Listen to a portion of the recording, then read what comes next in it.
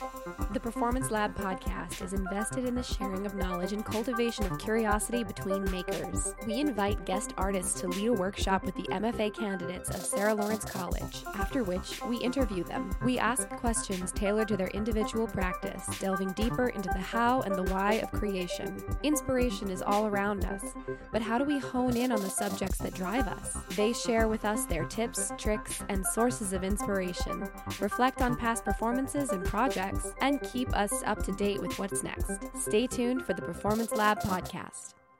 Hi there. Welcome to the Performance Lab podcast. My name is Karen Lowy. I'm a first-year graduate student at Sarah Lawrence College. Today we have Jillian Walker with us.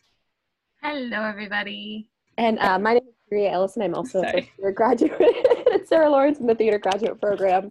We are so excited to be interviewing you today, Jillian. Thank you so much for sharing some time with us. Would you mind sharing with us a little bit about the workshop that you ran with us today? Sure. So about a year ago, last spring, I spent some time with the incredible folks at the School of Making and Thinking in a program called Bodies of Water, or Body of Water, which was about playwriting, using water as a way of thinking about form or content or both when it comes to playwriting. And so a lot of my ideas about basically process and how to approach the creative process really blossomed in that time.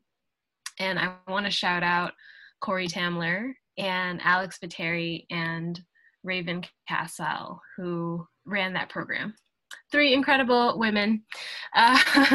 So yeah, the workshop that we did today was prompts and exercises that I've used in my writing process since then. And also just things that I've thought about. I've spent a lot of time meditating on water. And so we did a bunch of things. We kind of flowed through, starting with like thinking about our lives, using water as the sort of marker of time. We started there. And then what did we do? What happened? Thought about the future, which was not stressful at all. Was it stressful, Karen, for you? I just found myself like talking about the past about water was so easy because I come from Colombia and I'm from a coastal part of it, so I don't remember a time where I was not involved with water. Mm-hmm. But then talking about the future, I thought like weirdly about pregnancy and how the womb has water in it, and how humans are basically mermaids who replace their tails for like lungs. I don't know. It went into a weird ass way. Yes. But we already have that's so important to me because we already have such an innate relationship with water. And it just seems really natural to use water as a way of thinking about creativity, as like we literally are born in water, inside of the womb. And most of us come from the womb. I think there might be a few that started in petri dishes or something, but most of us come from the womb. And so, that's like the ultimate process of creation, or like the first process. And I think using water as a way to think about all of our creative processes is just really useful. I was going to ask like, why not any other element? But I think you kind of answered that. Like, why not fire? Why not, it can definitely, I think, be done in really exciting ways, like using fire or using earth or using wind but yeah, I think for me, it's like, that beginning moment of everything being born, both in the dark and inside of water. At least, I don't know if everything, like every living thing, but certainly humans. Yeah. And it evokes so much memory for us. What else did we do? I think we did minutes of silence or seconds of silence. Yeah, and that's really, that's for 2 reasons. Silence was a part of the workshop, just to give ourselves a moment to integrate what we had done, and also to pause, just to, I think, particularly these moments where we're connecting in this way. You know, we're on Zoom right now. And we're all Zooming so much, you know, especially you all as students. Like, how much time are you spending on this thing? 7 hours. Countless amount. I think I wake up at 8 a.m. and like between classwork and rehearsal and like other meetings, I think I'm done by 8 or 9. It's like 12 hours on a screen. It's hard. Yeah. So, and it really does, like I can feel the labor of my mind. It's already a lot when you're holding creative space, like when we're all working together, but also doing that virtually is, so it's also a way for me to give myself a break and to make sure that I'm staying grounded, you know, and like tuning in to say like, okay, what we're about to do next, does that really make sense? Maybe we need to do something else.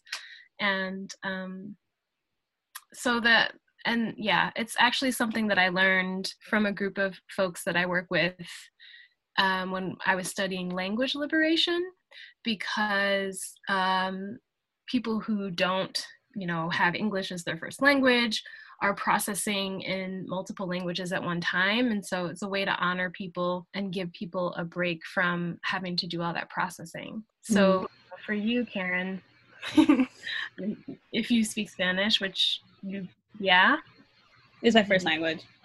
Yeah, I mean, you're processing so, and then there's the layer of technology on top of that. So it's also a way to just like pause, rest, let the brain rest for a moment. Yeah, I appreciate that. I think sometimes, especially when you're stressed, you forget, or angry, you forget the English for a bit.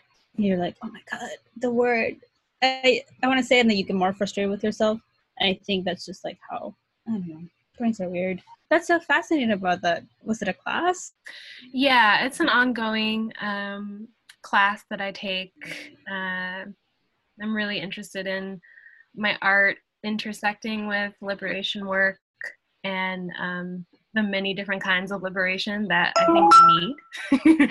You know, so one of them is like language liberation. There's also, you know, all the different kinds of oppression, from race to ableism to class, down the list. So I take classes in all of that.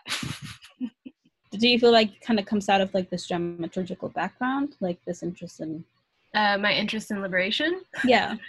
Well, we take a class here in Sarah Lawrence called History and Histrionics, and we delve so much into like different. We read Death King and All His Horsemen, which kind of reminded me a lot of like the circle you showed us today about how they see death. Yeah, Shoyenka's. Yeah. And I don't know, it made me think of like when you're a dramaturg like yourself, you have so much like history and so much knowledge that I guess like it pushes you to like find some way to like not liberate but like see where the structures are at fault. So I was just wondering. Yeah, absolutely. I think, you know, before I went to study dramaturgy in grad school, I didn't have much of a formal relationship with dramaturgy.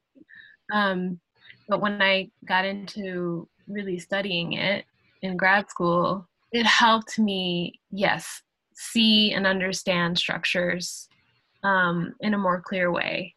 And also, as you said, where those structures don't serve. And the sort of traditional hierarchy of the theater and why that hierarchy exists. And and a lot of I would say probably everybody in my program when I was at Columbia, which is where I studied, not in Colombia, but at Columbia in New York. Fine, people spell it the same way. It's annoying. It's not the same. Not the same. But but I would say all of us kind of became the disruptors just by like the nature of the discipline and what we were learning. And some people really welcomed that disruption, and a lot of people didn't know what to do with that.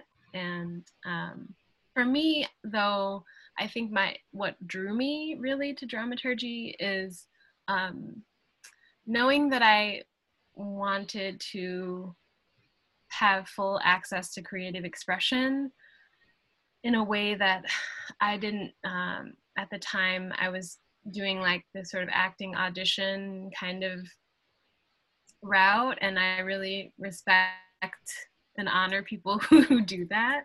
But I felt like I wasn't fully able to really express my voice, my ideas. And dramaturgy allowed me access or a way in to being able to express all of those things through making my own work and also through supporting the work of other people, and seeing those processes through to fruition. So What kind of yeah, go ahead. No, I don't want to interrupt you. I was gonna just say, like, what kind of like work are you like drawn to? It's like you're just speaking of like the kind of work that you're like collaborate with, or like that you make, or is it different, or is it the same? It's different and the same. I am drawn to and tend to make work that is difficult to categorize. And I found that people come to me when, like, as a dramaturg and ask me to be a dramaturg when they're like, we don't know what this is. It's kind of a concert. It's kind of a play. It's kind of this or that. I'm pulling inspiration from visual art or whatever it is. And I've sort of learned that my role in other people's processes is often to be a sort of weaver, figuring out how the threads fit together and what pattern we're making. And I'm not somebody who's going to say, like, you need to choose a lane, because I believe that all of it is one lane at the end of the day. So it's just about figuring out how to express that, like what form is already forming, as opposed to putting a form on top of something. It goes all back to water. Rivers go back to the ocean. Sorry. Yeah. No. Yes, rivers go into the ocean, and before the river there's the floodplain, and the floodplain is part of the river. And you know, the floodplain like encompasses everything. It's yeah, I think that it just provides so much more freedom and depth for people than a lot of things that would have us try to fit our stories into, you know, one particular way of sharing. Which I'd love to circle back to the drawing that you made of the waterfall, and like how you're processing how to share your work by using a waterfall as a form of communication and like breaking this down. And at the base of the waterfall, you had blue ink, and I'd love to ask you more about that and like what that is and why that's so important to what you're doing. Well, okay, so I'll try to talk about this in a way that I sort of think of. So Blue Ink first came as the name of, I did a Joe's Pub concert last year, and Blue Ink, I decided that's what I was going to call the show. I think of blue ink as the sort of invisible and sometimes visible ink that feeds the work. It's sort of like what's underneath everything else that I do. And I'm still trying to figure out exactly how to articulate it, which is part of why I drew that map, to try to help me understand how to articulate it. But it's sort of like that's the stuff of my dramaturgy, my personal dramaturgy. And it includes books, it includes theoretical frameworks, it includes my experiences as a Black woman walking through the world. Like all of that is sort of what makes Blue Ink. And yeah, it is actually something I'm really excited about. It's I'm starting on my website like a Blue Ink page that hopefully will grow into a community at some point. But for now, it's a huge resource list, like a library of books, talks, documentaries that really shape my thinking and my work, and people can access that like right on my website. So I'm excited about that. But I'm still defining it too. And it probably will be ongoing, like, for the rest of my life. That sounds so beautiful. Is there like a song that you were playing throughout the website as well, if you could choose one? Maybe a song from the Joe's Pub show. Maybe something in there. One of the songs that I wrote that's in the show. Hopefully one of the ones toward the end of the show, which is more about love. That's probably one I would play. Do you have a favorite piece that you've worked on thus far? And if you do, could you share a memory from working on it? Something that I've dramaturged or something that I... Either one. The first thing that comes to mind. Oh, well, the first thing that comes to mind is, well, okay, I'm going to say two. The first one is, I really, really am proud of the work that we did. Andrew Butler and Jordan Fine and the whole team at Ars Nova did a musical, and Andrew wrote, called Rags Parkland Sings the Songs of the Future. And the album just came out like a few weeks ago. And it's just really, it's a musical about a group of androids who live underground and basically like they can't go out. So I find it like very timely that, we're all in our homes, and the songs are just so good. And it was really important to figure out how to make work about the future that would transport people and also give enough that people could hold on to in the present. So it's like we kind of did a lot of like future making and thinking, and also presencing, if that makes sense, which is the kind of stuff that I'm really into, is like how much history to bring into the present in order to create the future. And then the second one is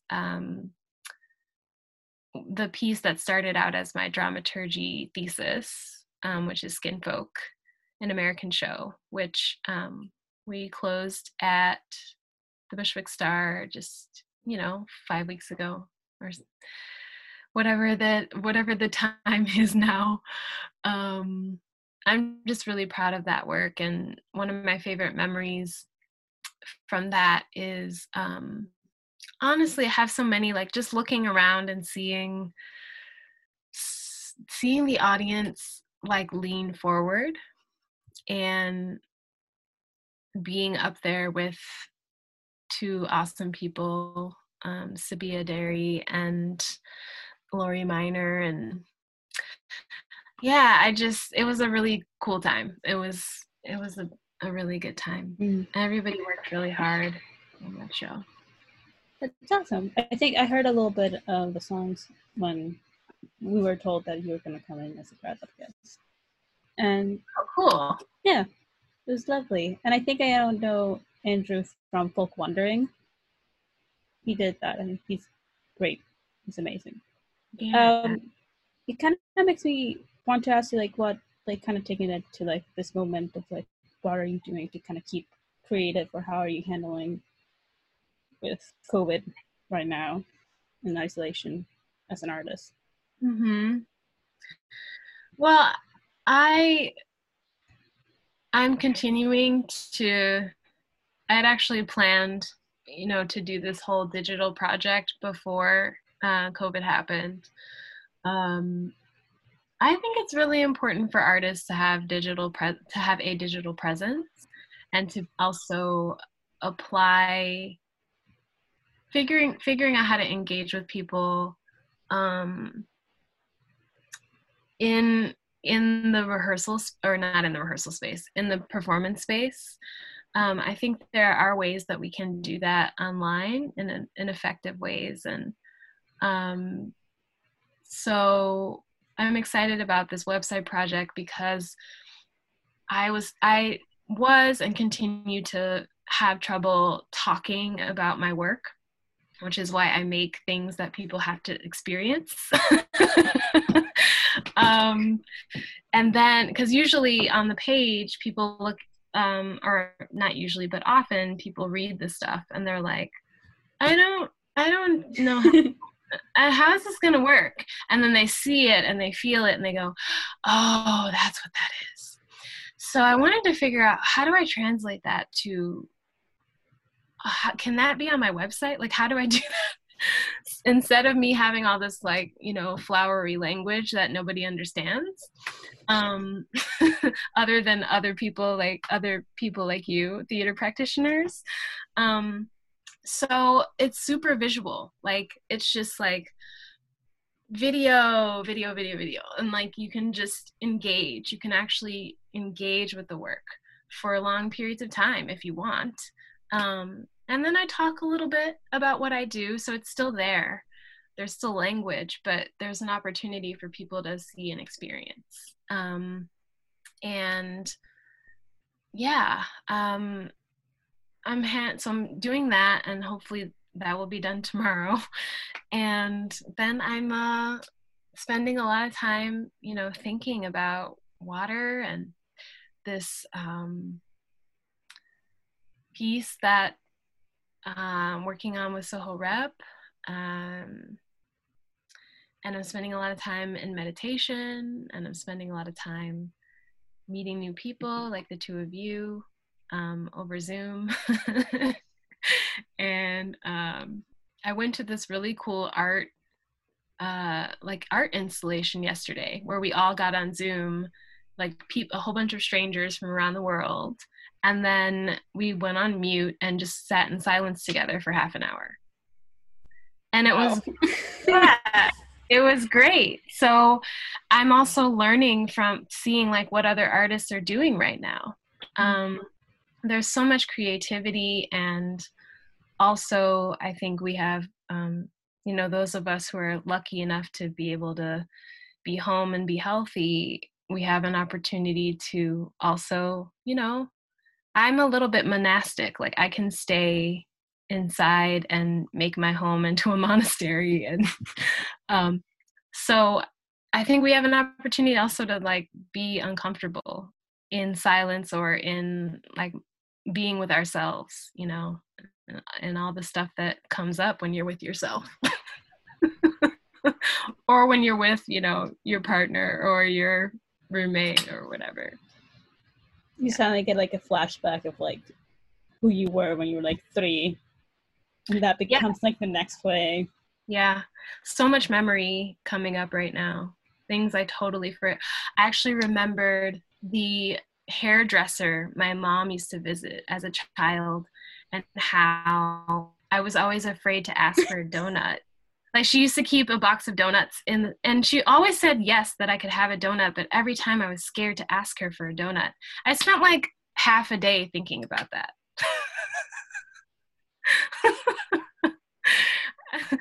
So, yeah. You know, kids are weird. I think, I don't know, that makes me think of like, I got my hair cut when I was little, and they cut off had little curls and they cut them off. And I was crying, and my mom's like, it'll grow soon. And I wake up every day, run to the mirror, see it had not grown, and go crying into the room. So that makes me, I don't know, you know, you go back and you're like, what was child me thinking? And I think there's something like very beautiful about kids and like where they put their stress, but they're also where they put their hopes and weird like beliefs. Yeah. And we have the space to, you know, explore, think about those things and see where they lead us. And you know, when we are together in the ways that we have been used to, we will be different. It will be different. So, yeah. We are at time, but Karen, do you have any other questions that you'd love to ask? Or Jillian, is there anything that you really would love to talk about before we depart? I don't think so. Okay. What's your favorite donut? Not that you're an adult. Yeah, that's a good question. I really like a good classic glazed donut. But also the strawberry or the pink, it's not strawberry, just the pink frosting. It's just regular, but it's pink. You know the ones I'm talking about at Dunkin' Donuts? Kyrie knows. Oh yeah, I'm a New England girl. I know exactly what you're talking about. I spent 4 years in Boston. No one's taking that away from me. I run partly on Dunkin'. Yeah. Who doesn't at this point? Oh my gosh, those donuts. So good. I was gonna go more fancy, like New York dough donuts. I was like, oh, do you like the passion fruit, like dough donuts that are like $10 a donut? You're like, never again. Thank you. All right. Thank you all. Have a good rest of the day. Try to take the 30-second moments when you can. Will do. Well, thank you, and please tune in next time for our next guest artist. The Performance Lab podcast was brought to you by Contemporary Performance Network in association with the Sarah Lawrence College Theater MFA program. For more information, please visit our websites at www.contemporaryperformance.com or www.slctheater.com.